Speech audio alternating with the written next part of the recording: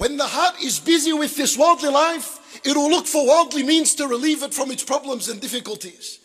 And when the heart is connected and it's concerned and it's busy with Allah, the first thing that will come to its mind is Allah subhanahu